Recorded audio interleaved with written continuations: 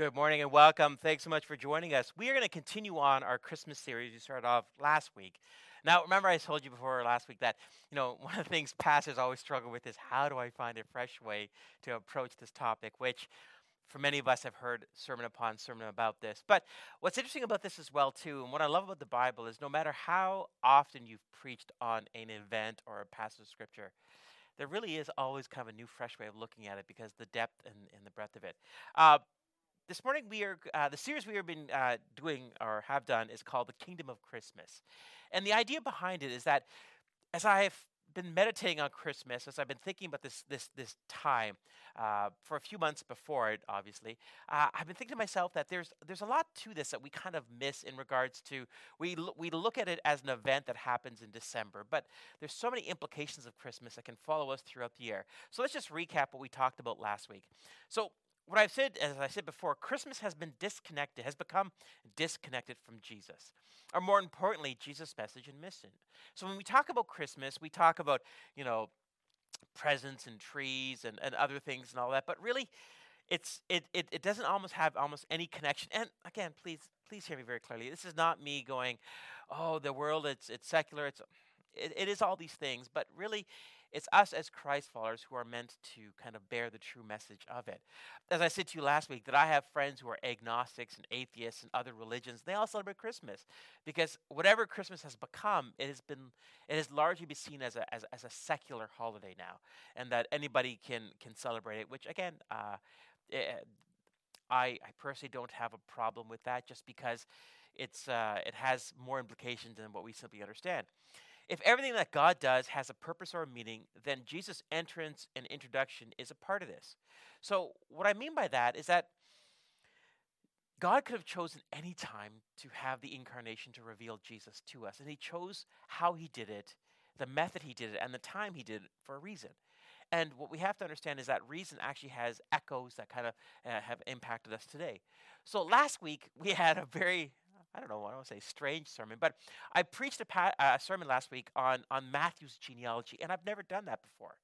Remember, we looked at the 14 generations and how Matthew really goes out of his way to show the lineage of Jesus with the son of David. And I said to you last week that, well, like, why does Matthew start off with an odd genealogy? Like, we all say the same thing, right? As Gentiles, we say about Matthew's gospel, well, Matthew's writing to Jewish people, so of course he's going to start off with a genealogy.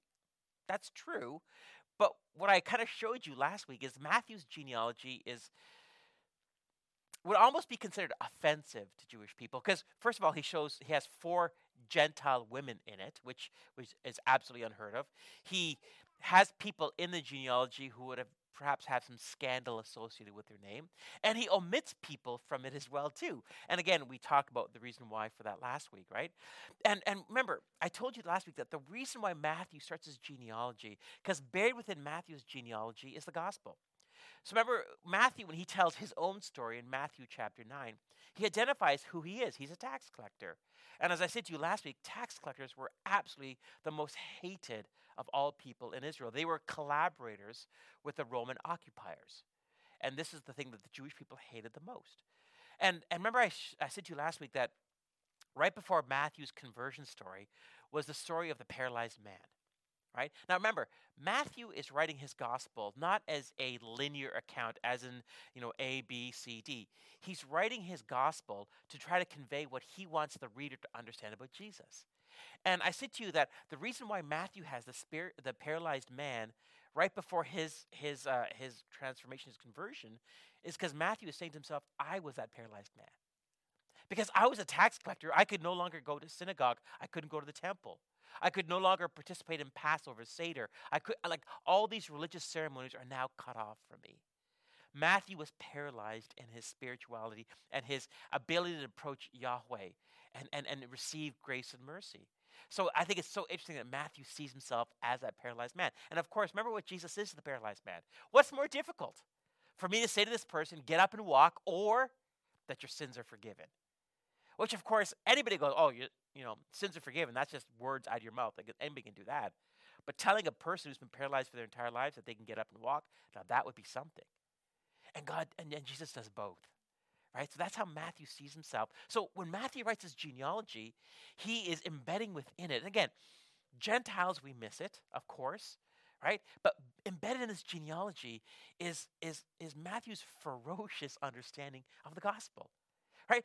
Matthew wrote his Christmas story as a way of inviting the other, right? Matthew was the other. Remember we talked about this idea of othering? Othering is how we take a person and we minimize that person to an idea and or objective or value. And that way we can hate the individual without actually hating who the person is, right? Othering is a way of dehumanizing people, right? Matthew, when he's talking about his own gospel, his own story, he must feel dehumanized. He must feel set aside, set apart from his people. But because of Jesus and because of Christmas, Matthew goes from the other to now to the one another. Matthew now declares that, once I who was separated from God, I who was separated from God's mercy, am now embraced with Yahweh's presence because of Jesus. And of course, we saw Matthew, he starts off the Christmas story, how he shares a little bit about it. He says this, the people living in darkness have seen a great light. On those living in the land of shadow of death, a light has dawned. Right? And again, it's such a beautiful imagery. I love how the Bible uses metaphors and images to convey who and what Jesus is, right? And Matthew identifies Jesus as a light, right? If you've ever gone camping or if you've ever had like because of the windstorm yesterday, the people I think like thousands of people in Ontario lost power. Friends of ours in so funny. They lost power, but they posted to social media. So I don't know. I don't know how that works. But they posted, them reading by candlelight, on social media. And again, it's social media, so you have to kind of chuckle because they're reading by the candlelight, but someone's over there trying to frame the picture and all that. But again, whatever, right? But in darkness, light has great value, right? And that's what Matthew sees of Jesus. He says, the light has come because I've been living in darkness. I've been living in the shadow of death, and Jesus has now come, and I am now freed from that. So that's what we looked at this week. And this morning, we're going to start off our Christmas sermon. And if you're visiting UCC this morning, welcome to how bizarre we are and how we're going to approach this. We're going to talk about this idea of, can we be good without God? Right? This is an interesting concept, right? So as I've mentioned before, I love having conversations with people who think differently than me. And because of how I think, that's almost everybody. But I especially like talking to people of different religions and different philosophical views. I especially love talking to atheists. I have several people in my life who are friends in my life who are atheists, and I always like to engage them. And there's a couple of them actually I'll even pitch sermon ideas to because I'm always curious, like, how do you understand this, right? So one of the themes whenever I have a conversation with an atheist or an agnostic, not so much the agnostics, but definitely the atheists, is the atheist will say something like this to me. You Christians think that you need God to be good. Well, you don't. I'm a good person and I don't believe in God. And so then I always ask the next question, and this is where it gets uncomfortable, which of course I enjoy.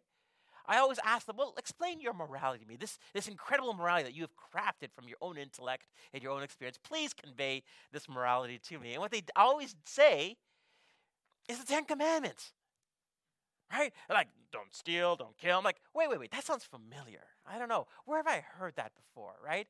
And so Stephen Allison asked this question in this article, and I think he says some interesting things. He says this. The question of whether a person can be good without God might seem a strange one. After all, surely none of us would be so arrogant as to claim that only those who believe in God can live a good life. In fact, Christians recognize that others who do not share our faith can live exemplary lives. And this is absolutely true. We have seen, especially in the last several years, prominent Christian leaders who their lives are exposed, and we kind of go, ugh. We go, oh, that, ugh, right? And then the world, secular atheists, can look at that individual and say, see, Christians, you think your God makes you good, but look, that's obviously a lie. And then they'll show, billionaires or famous people or celebrities, say, look, they're good people, and look what they're giving, to charity, or look what they're doing, right? It's like, and so the idea of comparison, like good to good, right? It's like, okay, that's kind of interesting. Stephen goes on to say this, or Stephen, sorry, goes on to say this in his article. A moral absolute is the opposite of moral relativism. Moral relativism, which is very prevalent in our society today, states that morality is essentially a personal thing. We each have the right to determine what is right and what is wrong for ourselves. Now, what's interesting about this, and every one of you have experienced this, is in the last even the last 5 years, there has been seismic shifts in values. And it feels like the world's been turned upside down. So at some point in time, we kind of going, like at one point in time, I thought this was okay, but now it's not okay. And I think this is now good, and it's not good anymore. And even somebody who says that this is good a year ago may change their mind on what it means today. And we're all kind of left going, and if we're really honest, we're all kind of like little, we don't want to say anything lest we offend anyone. And I'm going, of course. But there's also reality as well, too, that these shifts are actually kind of good because some of the things that we've accepted or the things we've turned a blind eye to is things we shouldn't have either. So please don't misunderstand that I don't want to kind of go, I don't want to be old man Stone here and going, well, back in my day, I'm 50, so I can actually talk like that now, right? But, Martin, don't laugh. I know you're a little older than me, but like we can always have this idea. We can look at a generation. And we can kind of, I was talking to the ushers outside there, and I said, maybe Whitney Houston was wrong. Maybe children aren't the future. I don't know. I just feel like, because maybe they don't know what they're talking about. Anyways, so the idea simply is that if moral relativism is true, then what happens is there's clashes of values. And this is true of every age and stage. So it can be said that, older people will clash with younger people. That's just cliche. Because now younger people are clashing, right? Because, I'm this, I'm that, I believe this, I believe that, and no, I believe this now, and I don't believe that. And it's like, it's just kind of this smorgasbord. I don't know if I said that correctly. It's a buffet of this idea of values. He goes on to say this, and this is the part that I really like. In 1979, the late Yale professor Arthur Leff published an extraordinary article entitled Unspeakable Ethics, Unnatural Law, in which he states, I want to believe, and so do you, in a complete, transcendent, and immanent set of propositions about right and wrong, findable rules that authoritatively and unambiguously direct us how to live righteously. Now, what I love about that is the highlighted part is unnatural. See, as I'm going to share this morning, I believe that Christian morality or Christian ethics, it is unnatural. And the reason I say that, and I'll show you in a second, is because we have said, and I think we've actually been wrong about this, is that we as Christians have said we're good people, and that we do this, we're nice people, right? We're the Ned Flanders of The Simpsons, right? We're good people, right? But Christian morality is actually, it's transcendent to good because there's a part of it that we forget, and I'll show you in a second. And finally, it says this last line. In the absence of a lawgiver, separate from ourselves, we must become gods. And that's the part that I think is actually kind of interesting. So, my clicker has died, Marika. You're on. So next one. I've mentioned this guy before. His name's Will Herberg. And he has this phrase called cut flower ethics, and this is what he says.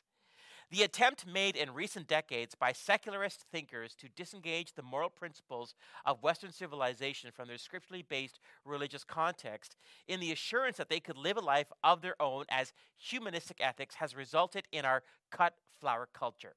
Without the life-giving power of the faith out of which they have sprung, they possess neither meaning nor vitality. Whew, lots of words. Let me explain. What he's basically saying is Western culture has basically said, okay, we don't need our Judeo-Christian roots anymore. That's archaic. We are now enlightened and civilized. We can create our own morality. But what he says is that the morality cut from the religious roots of it, like flowers, it begins to die. And what we are seeing right now in our postmodern culture is the death of that morality. Nobody knows what's right and wrong because it's all detached from who and what God is. As Western culture continues towards secularization, God is not absent. He has been replaced. Now, this is what I want to say there. Next one, Marika. People have access to what most call basic morality. I haven't killed anyone.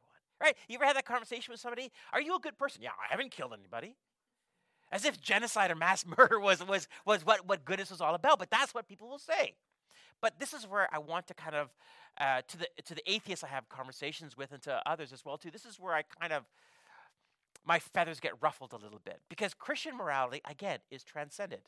But authentic Christian morality transcends what we do to others to the far more difficult, what I endure from others / life. And this is where secularization fails utterly and completely. Now, let me explain what I mean by this, okay? So what I'm trying to say there, thanks so much, Luke. is what I'm trying to say there is that when we say as Christians that we're good people, we use the wrong metrics of what good is. The metrics that we use for good, everybody can do. Oh, I give to charity. Well, I give to charity.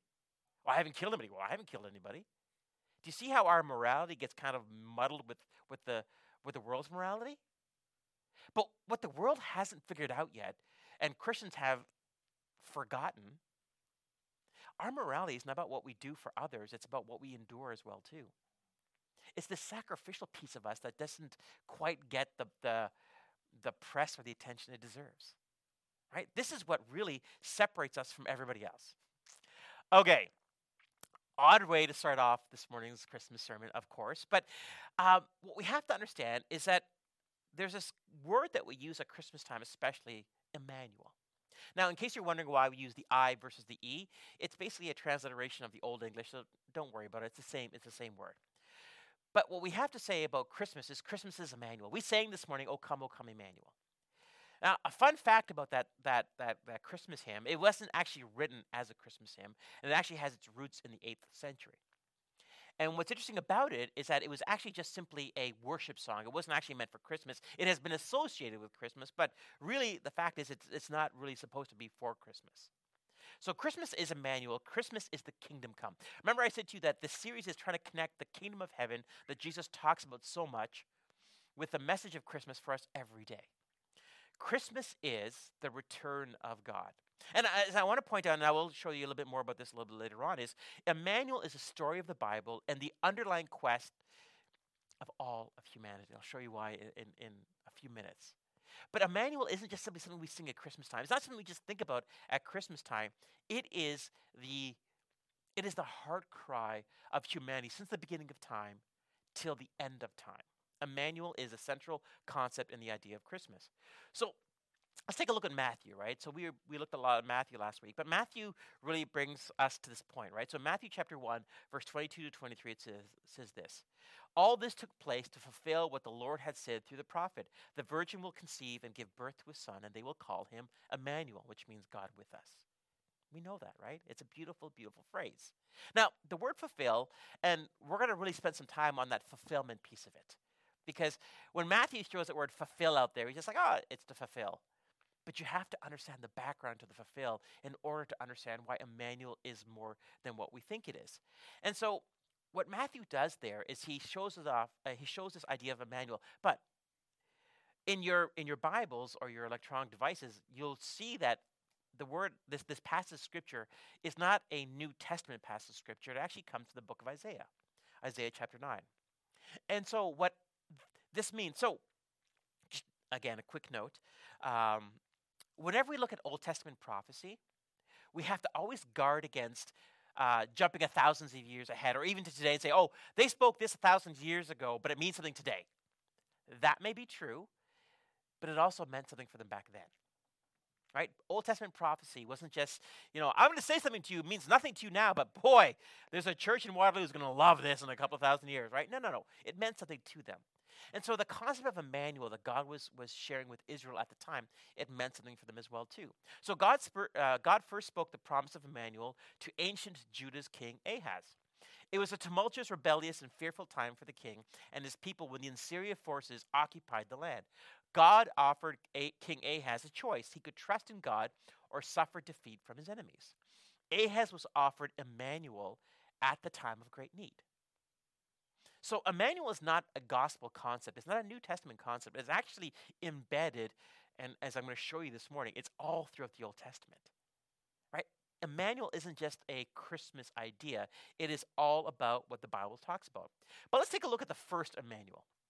Right? So again, as I said to you before, Emmanuel isn't just a Matthew or a Christmas concept. It's actually the story of all humanity.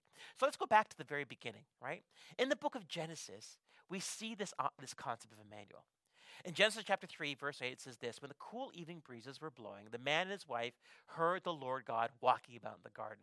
Now, for those of you who are with us for our Easter series, I explained to you about the idea of the Garden in Eden. Remember, Eden was not a garden.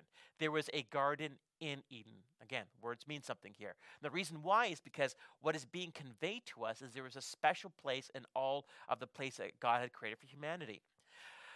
The same Hebrew word, Hebrew verbal form, hifhel, used for God's walking back and forth in the garden, also describes God's presence in the tabernacle, which I think is really important, right? So as we go further in the book of Exodus, when we go back forward in part 2 for next year, there is this word that's used. It's called Shekinah. Now we don't use it today, but it was this way of kind of conveying the tangible presence of God. Well, the same word that the Genesis writer Moses uses to convey God walking back and forth is the same word they convey about the temple. The Garden of Eden was the first archetypal temple in which the first man worshiped God. And I think that's a beautiful, beautiful picture. John Walton goes even further and says this: the Garden of Eden is not viewed by the author of Genesis simply as a piece of farmland, but as an archetypal sanctuary.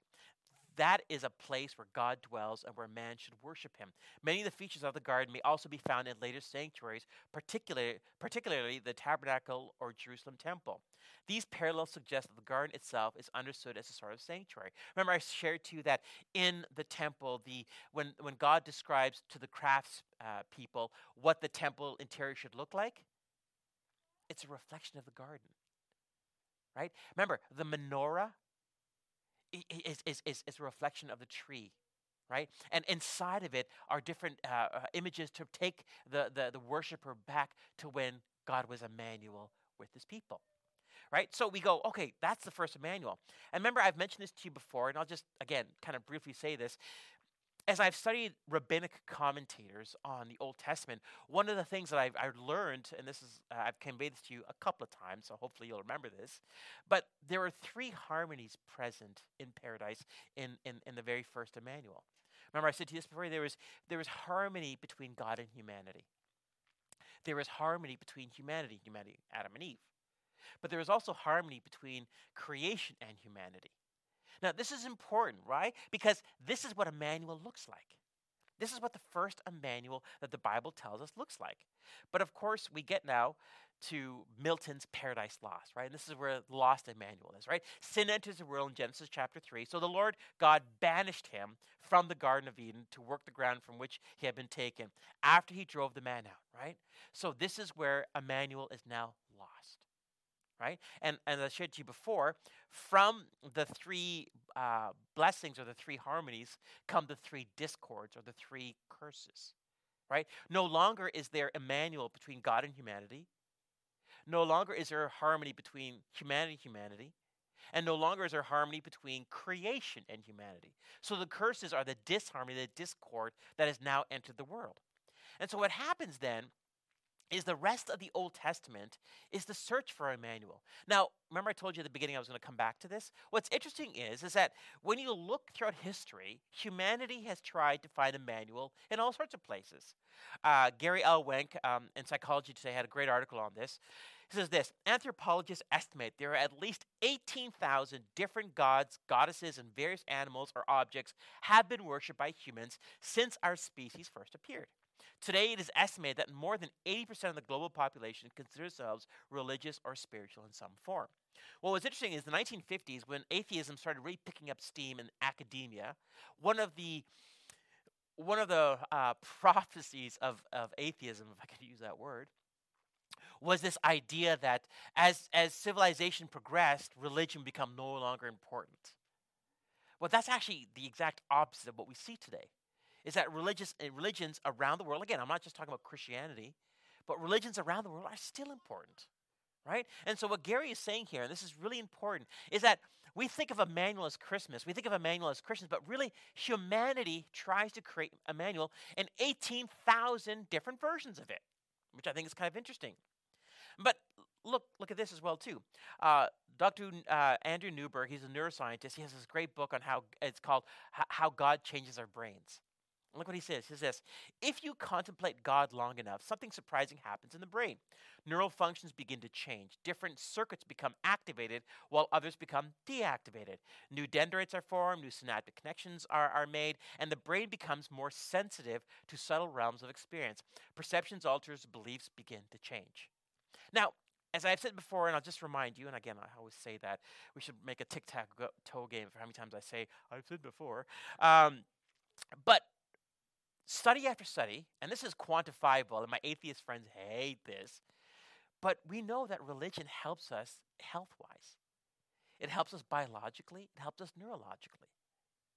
And what's interesting is that the secularization of culture would say that religion is no longer important, but with people feeling more anxious, more uncertain, and again, shame and guilt and doubt, all these things we know have negative repercussions upon our mental health, which in turn have negative repercussions on our physical health.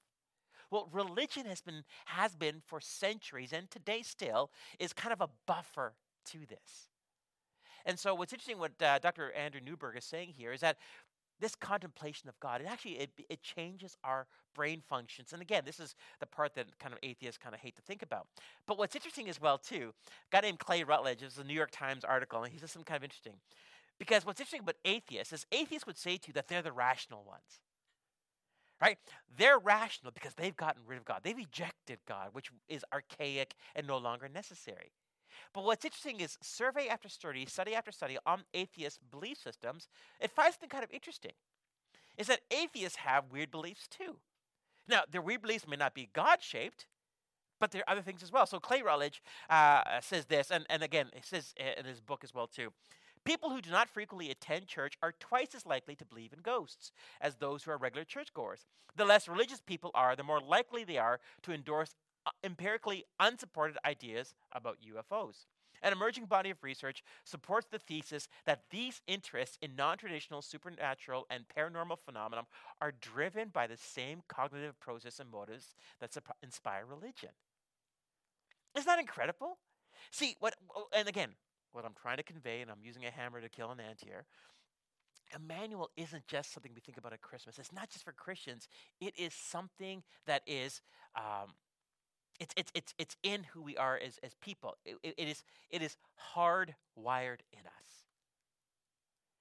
Emmanuel is hardwired in the human species. And it doesn't matter where we get as far as civilization. It doesn't matter where we run to, what we try to replace it with.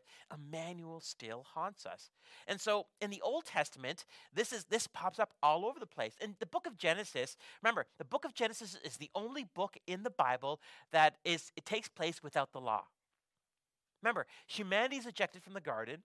And lots of people look at the book of Genesis and say, there's lots of horrible things that happen there. And my response is, yeah, of course there is. People don't know what is right and wrong because it hasn't been given to them. Right? Remember, the book of Genesis is more about God establishing covenants. And covenants is like a preface to the full revelation of who he is.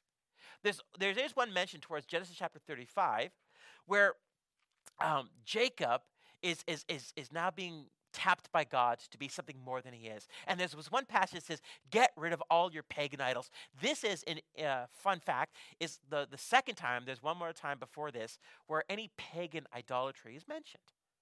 Which again, makes sense because again, in the book of Genesis, they don't know. Right? And so, there's this scripture that says, get rid of these things which are part of that. Now, look at this. And again, we haven't got to this book of Exodus.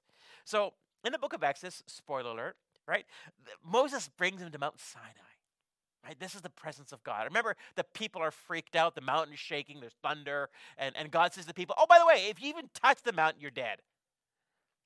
That would freak anybody out, right? So Moses goes up the mountain, and he's gone. And again, depending on the commentators you talk to, it's a couple of months. It's not a short period of time. It's not as if Moses just walks up there like, hey, where'd Moses go?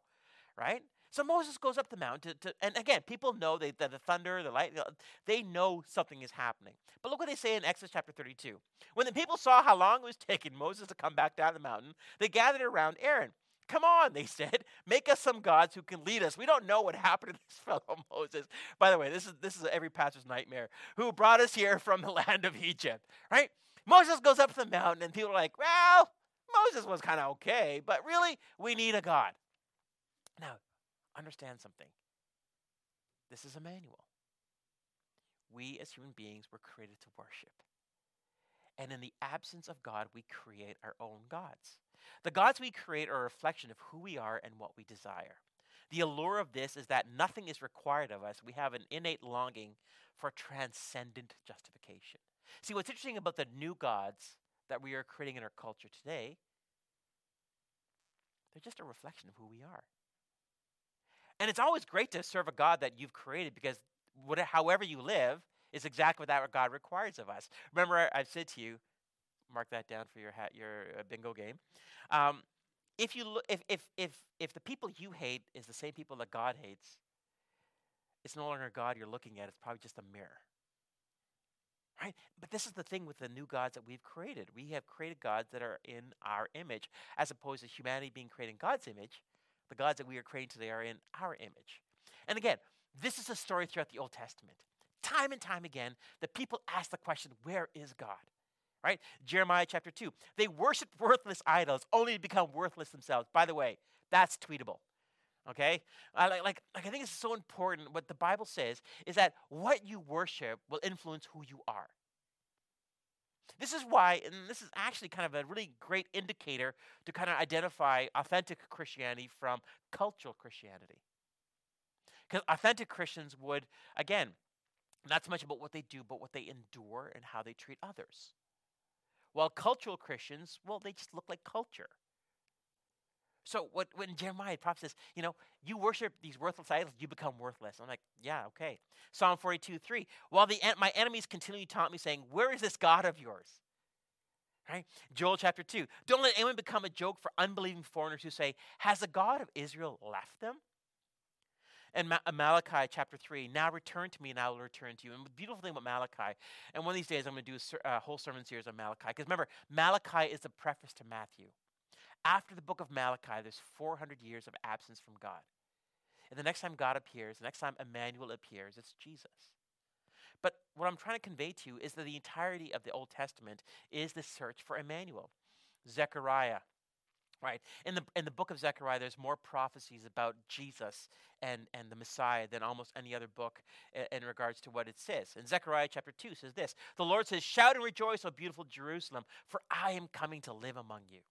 Many nations will join themselves to the Lord on that day, and they too will be my people. I will live among you, and you will know that the Lord of heaven's armies sent me to you. So what is Emmanuel? God with us. But we say that as if it's like, meh. God with us. But it has been the cry of the Israelites throughout the Old Testament. And again, as I said before, it is the cry of people today. But let's go back to Exodus for a moment. In Exodus chapter 33, there's this moment where the people, I don't know, how do I say it? They done gone messed up, right? So I could probably say that better. But anyways, they've just messed up, right? And finally in Exodus chapter 33, God's like, okay, you know what? I'm done. I'm tapping out. I'm out of here, right? Now, look what God says. God says to Moses, okay, you guys go ahead. I'm staying here because you guys annoy me, right? By the way, every pastor has felt this too. And so, like God says, okay, I'm just done. But now look at Moses' response, because Moses gets what we have maybe forgotten. Then Moses says to him, God, if your presence does not go with us, do not send us up from here. How will anyone know that you are pleased with me and with your people unless you go with us? Emmanuel. What else will distinguish me and your people from all other people on the face of the earth? Moses is saying something kind of important here. I would rather live in an uncomfortable wilderness with you than go to the promised land. I would rather endure the desert for however long it's been and however long it would be, because if that's where you are, if that's where Emmanuel is, that's where I want to be too. Leviticus chapter 26, verse 11. Again, I love the fact that there's a prophecy embedded in the Levitical law. I will live among you, and I will not despise you. I will walk among you, and I will be your God, and you will be my people. So in the Old Testament, it's just Emmanuel, Emmanuel, Emmanuel. And the funny thing is, we think of it only at Christmas time. And yet, throughout the Bible, it's all about Emmanuel. Now let's go to Jesus. Because, why not, right? The other gospel writers say it this way. Remember Mark's gospel, which is Peter's gospel, he doesn't even mention the Christmas story. But he does talk about the idea of Emmanuel. Mark chapter 1, verse 7 says this: John announced, someone is coming soon who's greater than I am. I love the fact that Peter zeroes in on John the Baptizer, Jesus' cousin, right? And John the Baptizer says to his disciples, someone is coming. Emmanuel is coming. In Luke's gospel, which again is the linear gospel for those of you who like a B, C, D type of gospel account, right? Luke says this: the Savior, yes, the Messiah, the Lord, has been born today in Bethlehem, the city of David. Emmanuel has come. Now, of course, John's gospel, which is always the bizarre gospel, right? He has a totally different way of looking at it, right? Look at what John says. In John chapter 1, verse 9, the one who is the true light, who gives light to everyone, was coming into the world. Emmanuel. He came into the world he created, but the world did not recognize him. He came to his own people, but even they rejected him. So the Word became human and made his home amongst us. Emmanuel. The word, and I've said this before, right? The Message translation is a hippie version of the Bible. That's basically it, right? And I don't use the Message a lot because sometimes it really bugs me, but sometimes Eugene Peterson gets it right. So, Eugene Peterson's translation of John 1:14 says this: the Word became flesh and blood and moved in the neighborhood. You know, when I read this, do you remember that one Sesame Street song? Who are the people in your neighborhood? You know, come on, you don't sing with me. And this is why I don't lead worship. Thankful that Marissa sings for you this morning, right? But I in my mind, I had this, Muppet Jesus. Jesus is a person in your neighborhood, right? You get it, right? Emmanuel. Oh, stop. Get over yourself, right? This is Emmanuel. John sees Emmanuel as God moving into our space, God with us, right? Now, I want to show you something here. Rabbi Jacob Straub, he's a PhD. He teaches rabbinic studies today. He conveys this about the Messiah. He says this: the Jewish messianic belief plays a central role in the lives of Jewish people. In a redeemed world, swords will be turned into plowshares. Nobody will go hungry. The powerless will not be oppressed, and justice will prevail everywhere. This was the vision of the biblical prophets, and it remains the foundation of Jewish hope for the future. See, when I say God with us, when Jesus taught his disciples to pray, the kingdom come, there is something that was supposed to happen on this earth. Right? And I think the Jewish people have a beautiful image of this. See, they're still waiting for the Messiah to come for this to happen. But we Christ followers, the Messiah has come. But why isn't this happening? Because we only think of Emmanuel at Christmas. See, if God is with us, truly with us, then something has to change. We can no longer live for ourselves. We can no longer treat other image bearers, whatever religion, whatever they are, as the others, because God is with us. Do you see what I'm saying here? They see this as a vision of the Messiah come, right? Swords into plowshares. Again, a beautiful image of peace. Weapons will no longer be needed. Why? Because the peace has already come, which we're going to talk about more next week. That the powerless will no longer be oppressed. And justice will prevail everywhere. Honestly, I think about that image alone of the Emmanuel, and I think to myself, we Christ followers have done a really bad job. Because the Jewish people are waiting for Emmanuel to come to do this, but Emmanuel's already come for us, and we have not done this. Now, Emmanuel was God's loving response to the pain and suffering in the world.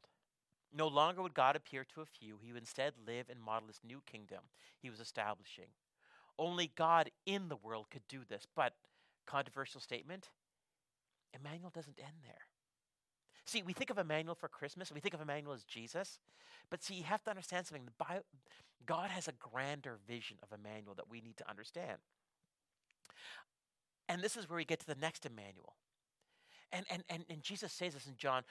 John chapters 14, 15, and 16 are considered the three greatest chapters in regards to the mission of Jesus in connection with the Holy Spirit.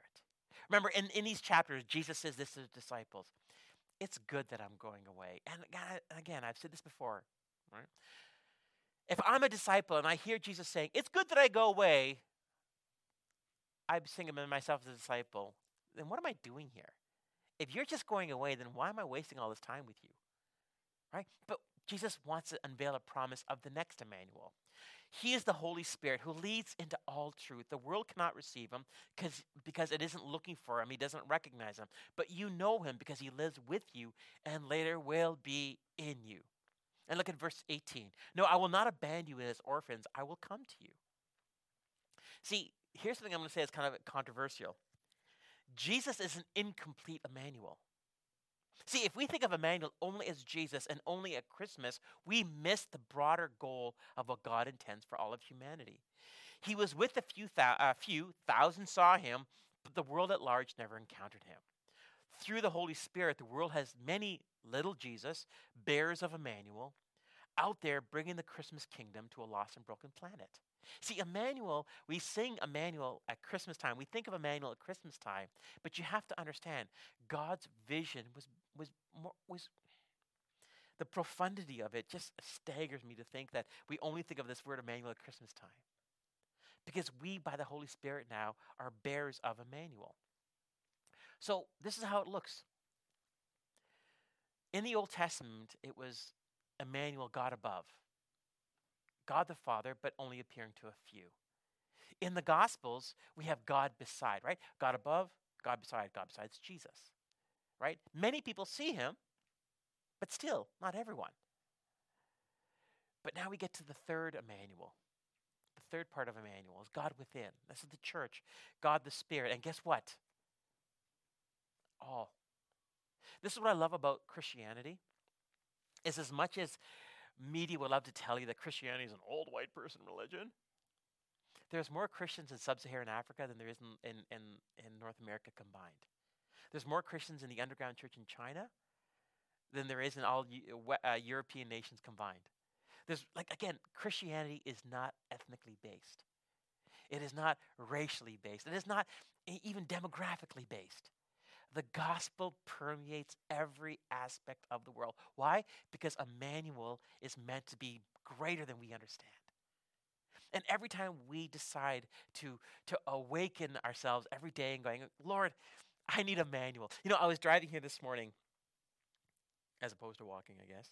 And I was thinking, I just, okay, how do I say this? This last year has been tough as a pastor, right? Like the whole pandemic thing, last year and a half. It's been tough. It's been tough to know what to do. It's been tough to know what kind of rules and regulations we have as a church. And of course, no matter what you do, you make somebody unhappy. And again, we're so fragmented, right? And I was kind of driving you this morning, and I just want to confess to you because, I trust you. This is a safe place for me. But I just felt weary this morning driving here, right? And I just, and it's like the Holy Spirit as I'm driving here, kind of tapped me on the shoulder and said, hey, remember the sermon you're about to preach, dummy? Emmanuel. I'm driving in this morning and I realized I needed Emmanuel driving here this morning. I need Emmanuel. I need Emmanuel not just Christmas time, not December 25th, but I need Emmanuel every freaking day of my life. See, I need to wake up. Oh, I got an amen. This is beautiful. Oh, I feel... Woo! Okay. That's it. I'm preaching for another half hour. No, I'm no. The visitors are like, oh, no, please let me go. Okay. Like I just realized that I just need Emmanuel. I needed Emmanuel this morning. I need Emmanuel every day of my life. I don't need Emmanuel just at Christmas time. I need Emmanuel every day of my life. See, Christians can live like Emmanuel isn't true or certainly not real. Emmanuel is just at Christmas, we think. We will either welcome Christ every day and work within his kingdom. Remember, it's his kingdom, not ours. Or we will Emmanuel something else. That's what you need to understand, right? Whatever you worship, you become. And the Bible already tells us, your worthless idols make you worthless, right? Only the Creator is worthy of our worship. Emmanuel isn't a Christmas concept. It is the hope of the world. John Calvin, I think, says it best. He says, the human heart is a perpetual idol or God's factory. And that's what we're seeing in our culture right now. When we look at the world being turned upside down, we see the secularization of the culture that we live in. Emmanuel is not absent. We just create other gods. We just create other things to worship. Because that's what we do as a human species, because that what was hardwired in us. The image of God was in us in the beginning, and it was shattered because of the fall. But we are haunted by Emmanuel. We are haunted by Emmanuel. Let me close. Don't you love those words? This is the final Emmanuel, because if you read the sermon title at the beginning, it says four-part Emmanuel. So far we looked at three parts of it, right? Right? Three parts. The fourth Emmanuel, the Bible tells us at the very end. And what I love here is at the very end of the Bible, the very end of time, it's just a reflection of the very beginning. Remember I said to you at our Easter series that heaven looks like the Garden of Eden? That the trees are there and it's lush. I always thought of heaven as this kind of matrix white looking place with nothing else but big throne of God. No, the Bible's image of heaven at the end is a lush, beautiful garden, which should just mess with our understanding of our ecclesiology and what it looks like to redeem the plan that we live in now. Right? This is why if I ever was to build a church, it may not have a roof or walls, just nature, right? Trees and that, because that's more of a reflection of the final Emmanuel. Revelation chapter 21, verse 3 to 4. I heard a loud shout from the throne saying, "Look, God's home is now among his people. He will live with them, and they will be his people. God himself will be with them. He will wipe every tear from their eyes, and there will be no more death or sorrow or crying or pain. All these things are gone forever." See, the Holy Spirit is Emmanuel within us, but that's not the final Emmanuel. The final Emmanuel is when we stand before God and our faith is now sight. That there is no question, there's no doubt, there's no uncertainty. We stand before the throne with people from every tribe, every nation, every tongue. Remember I told you the gospel goes into the world? And in that moment, we have the final Emmanuel. No longer do we have to say, where is God? Who is God? Is God with us? He's right there. Right? This is the final Emmanuel. This is the final thing that God speaks to us of. He says to us, my plan was always to be with you in the garden, in that temple, in the sanctuary, in the garden. You chose to live separate from me. You chose to run from Emmanuel, but I've pursued you out of the garden throughout history, throughout time. And you can create other little Emmanuels. You can try to create other God's presences. You can try to create your own idols, but they're all unsatisfactory and they do not meet the human condition. Only the gospel does that. Only the gospel deals with the darkness in our hearts. Only the gospel deals with the brokenness of who we are as human beings. Only the gospel reminds us that in that brokenness, in that darkness, in that mess of our lives, the one word that God speaks to us, Emmanuel, God with us, God around us, God within us, and one day, God before us. Let's pray. As I do every week, and I'm just going to tell you to do again, if your heads are bowed, your eyes are closed. I do that to give you a meditative moment, a time of reflection. I asked Marissa to do something a little bit different, and Marissa's a good sport.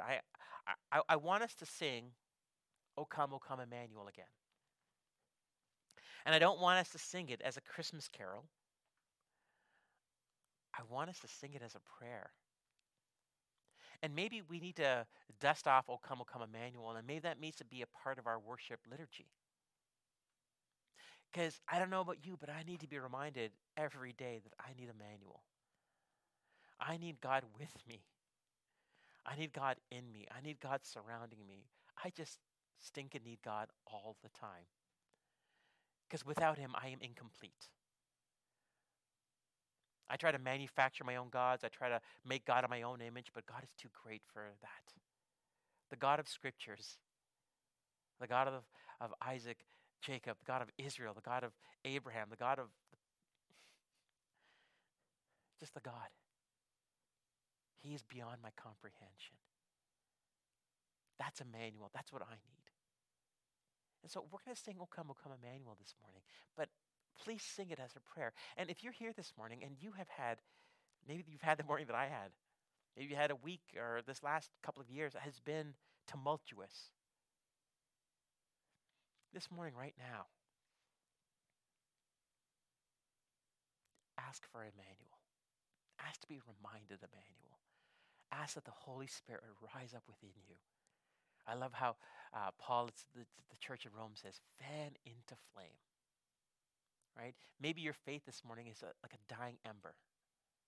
Well, the beautiful thing is blowing on that ember can burst it into flame once again, and the Holy Spirit, who has been called a mighty wind, can breathe life into that ember and restore in us that passion, that desire for Emmanuel once again. So this morning, let us sing, O come, Emmanuel. And let's sing the words. And I love the fact, the next line after, O come, Emmanuel, and ransom captive Israel. Maybe you want to put your name in there. Ransom captive Raja. Because we are captives. We are slaves to sin. And Jesus, Emmanuel, has come to ransom us from the darkness into his glorious light, who is Jesus. And I think that's what we need to be reminded this morning.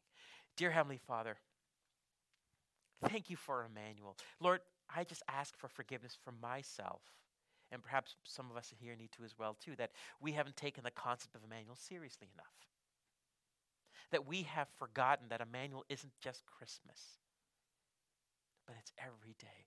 Lord, every day when we wake up, we choose who we serve that day. Do we choose ourselves, the gods we've created, or do we choose Emmanuel? God with us, God within us. Lord, I thank you for Christmas. I thank you for the second part of Emmanuel. But Lord, I pray that we would all desire the third part of Emmanuel, of the Holy Spirit within us, living within us, teaching us, convicting us, reminding us of all that Jesus has taught. And Lord, within that too is a hope of the fourth Emmanuel, of the loud voice from the throne saying, God's home is now amongst his people. Because that is what drives us, that is what brings us hope when all looks hopeless. Holy Spirit, I pray that you would speak Emmanuel in our lives in Jesus' name. Amen. We do things a little differently here. We do our announcements at the end, just because we do them at the beginning, you'll just forget them. Just a quick announcement. We've shared this before, but our schedule. So one of the things that we love at UCC is our university students, and one of the things we hate seeing is we hate seeing them going. And one of the things we also realize as well too is that we are still streaming, because we still have people who are joining us online locally, but also from afar as well too. So we made the decision to stream our next couple of services because we want to make sure that those who are part of our community can still be a part of our community. So next Sunday, if you show up here, get a coffee, but we won't be here. We will be online, and of course, you can see all our the online services. Basically, it's UCC UCC Waterloo.online.church. But and again, we'll put on our Facebook, Instagram, and all that. But next Sunday we'll be online, but we will be live. So I will be teaching live that Sunday, so that we still have that kind of live feeling to us. Our Christmas Eve service will be Christmas Eve, the 24th at 6 p.m., and it will be online as well too. I'm excited. We've got some pretty fun elements. We spent the day yesterday filming some of the UCC kids, and that was a wonderful experiment, and just a reminder why I'm not a kids pastor. And but that's gonna be part of it. So this Sunday, that Christmas Eve service will be 6 p.m. On the 24th, and it'll be online as well too. So we hope to join us for that. And our final online service will be the 26th, Boxing Day. So that will be online as well too, and you can join us for that. We have a guest speaker for that Sunday. It'll be exciting. January 2nd, we are no longer online. We'll be back in person, but not here. We are at a place called Le Chinois, which is 17 Herb Street East. And again, don't worry, all the information will be given to you.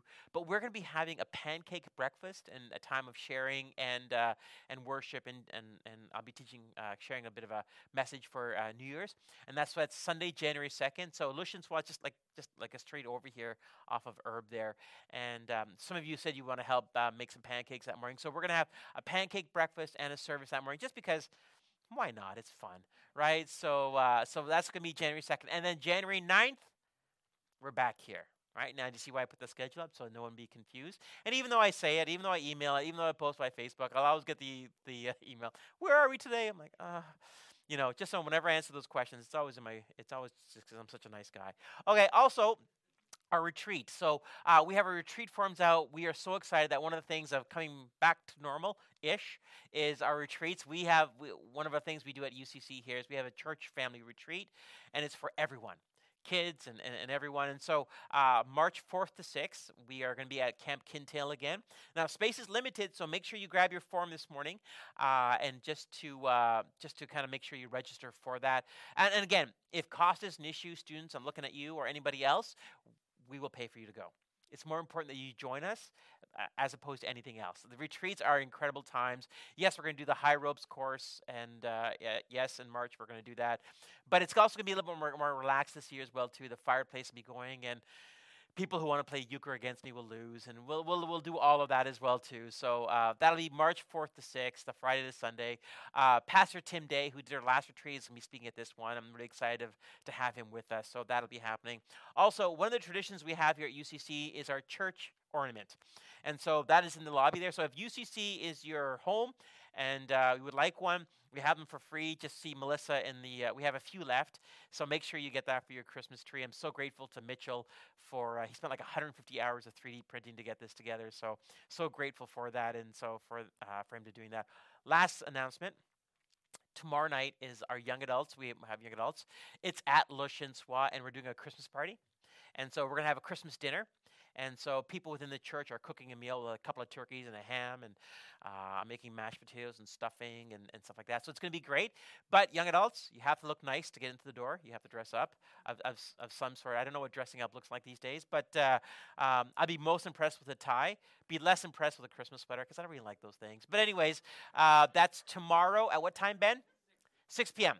So at 6 p.m. at Le Chien Soir, and so grateful to Kendra, who is the manager of Le Chien Soir, who allows us as a church to use that. And we've got big plans for it in the future for the events that we hold together. So so grateful to Kendra and Ryan, the owner there, who's going to allow us to use this as well. So tomorrow night, young adults, you're no longer at the Hoother. You're going to be at the Le Chien Soir for our Christmas party. We are going to feed you. Do not worry. And then Ben has whatever else he's going to do. That's going to happen. And finally, of course, for those of you who consider UCC your home, we are so grateful for you continuing to support us. I've had several requests this week for people looking for gift cards for groceries and other things as well. And the great news is I get to say yes every time. Why? Because we have a community who continues to support us. So thank you so much. Don't forget, any donations up to December 31st will be eligible for the 2021 charitable receipt. So just that's kind of the cutoff for that in case a couple people were asking me about that. So text to give or e-transfer, whatever is your preference. But again, this is for people who call UCC your home. And so thanks so much for doing that. Okay, let's stand and let's have our benediction as we are released into the wild. Dear Lord Jesus, thank you for being Emmanuel. But Lord, help us to manifest Emmanuel in our lives every day. God with us, God with me, God in me. Lord, we need Emmanuel every day. We need Emmanuel in our lives, in our thoughts, and we need the presence of God to be with us. And Lord, I thank you that that is the case, that no matter where we are, no matter what we feel like we are, Lord, you're with us. You are Emmanuel. And I just pray, Holy Spirit, that you would remind us of that. You would kindle within us that reality so that we would not lose it, we would not misplace it or displace it, Lord. Thank you, Jesus, for that beautiful gift that you've given us, Lord. Lord, please send us into this week with your presence and with your power. Now, may the love of the Father, the grace of the Son, the communion and fellowship of the Holy Spirit rest and abide with each of us in Jesus' name. Amen. Thanks so much for coming. If you have any questions or need prayer, I'll stay at the front to speak with you. The rest of you, have a blessed week. Take care.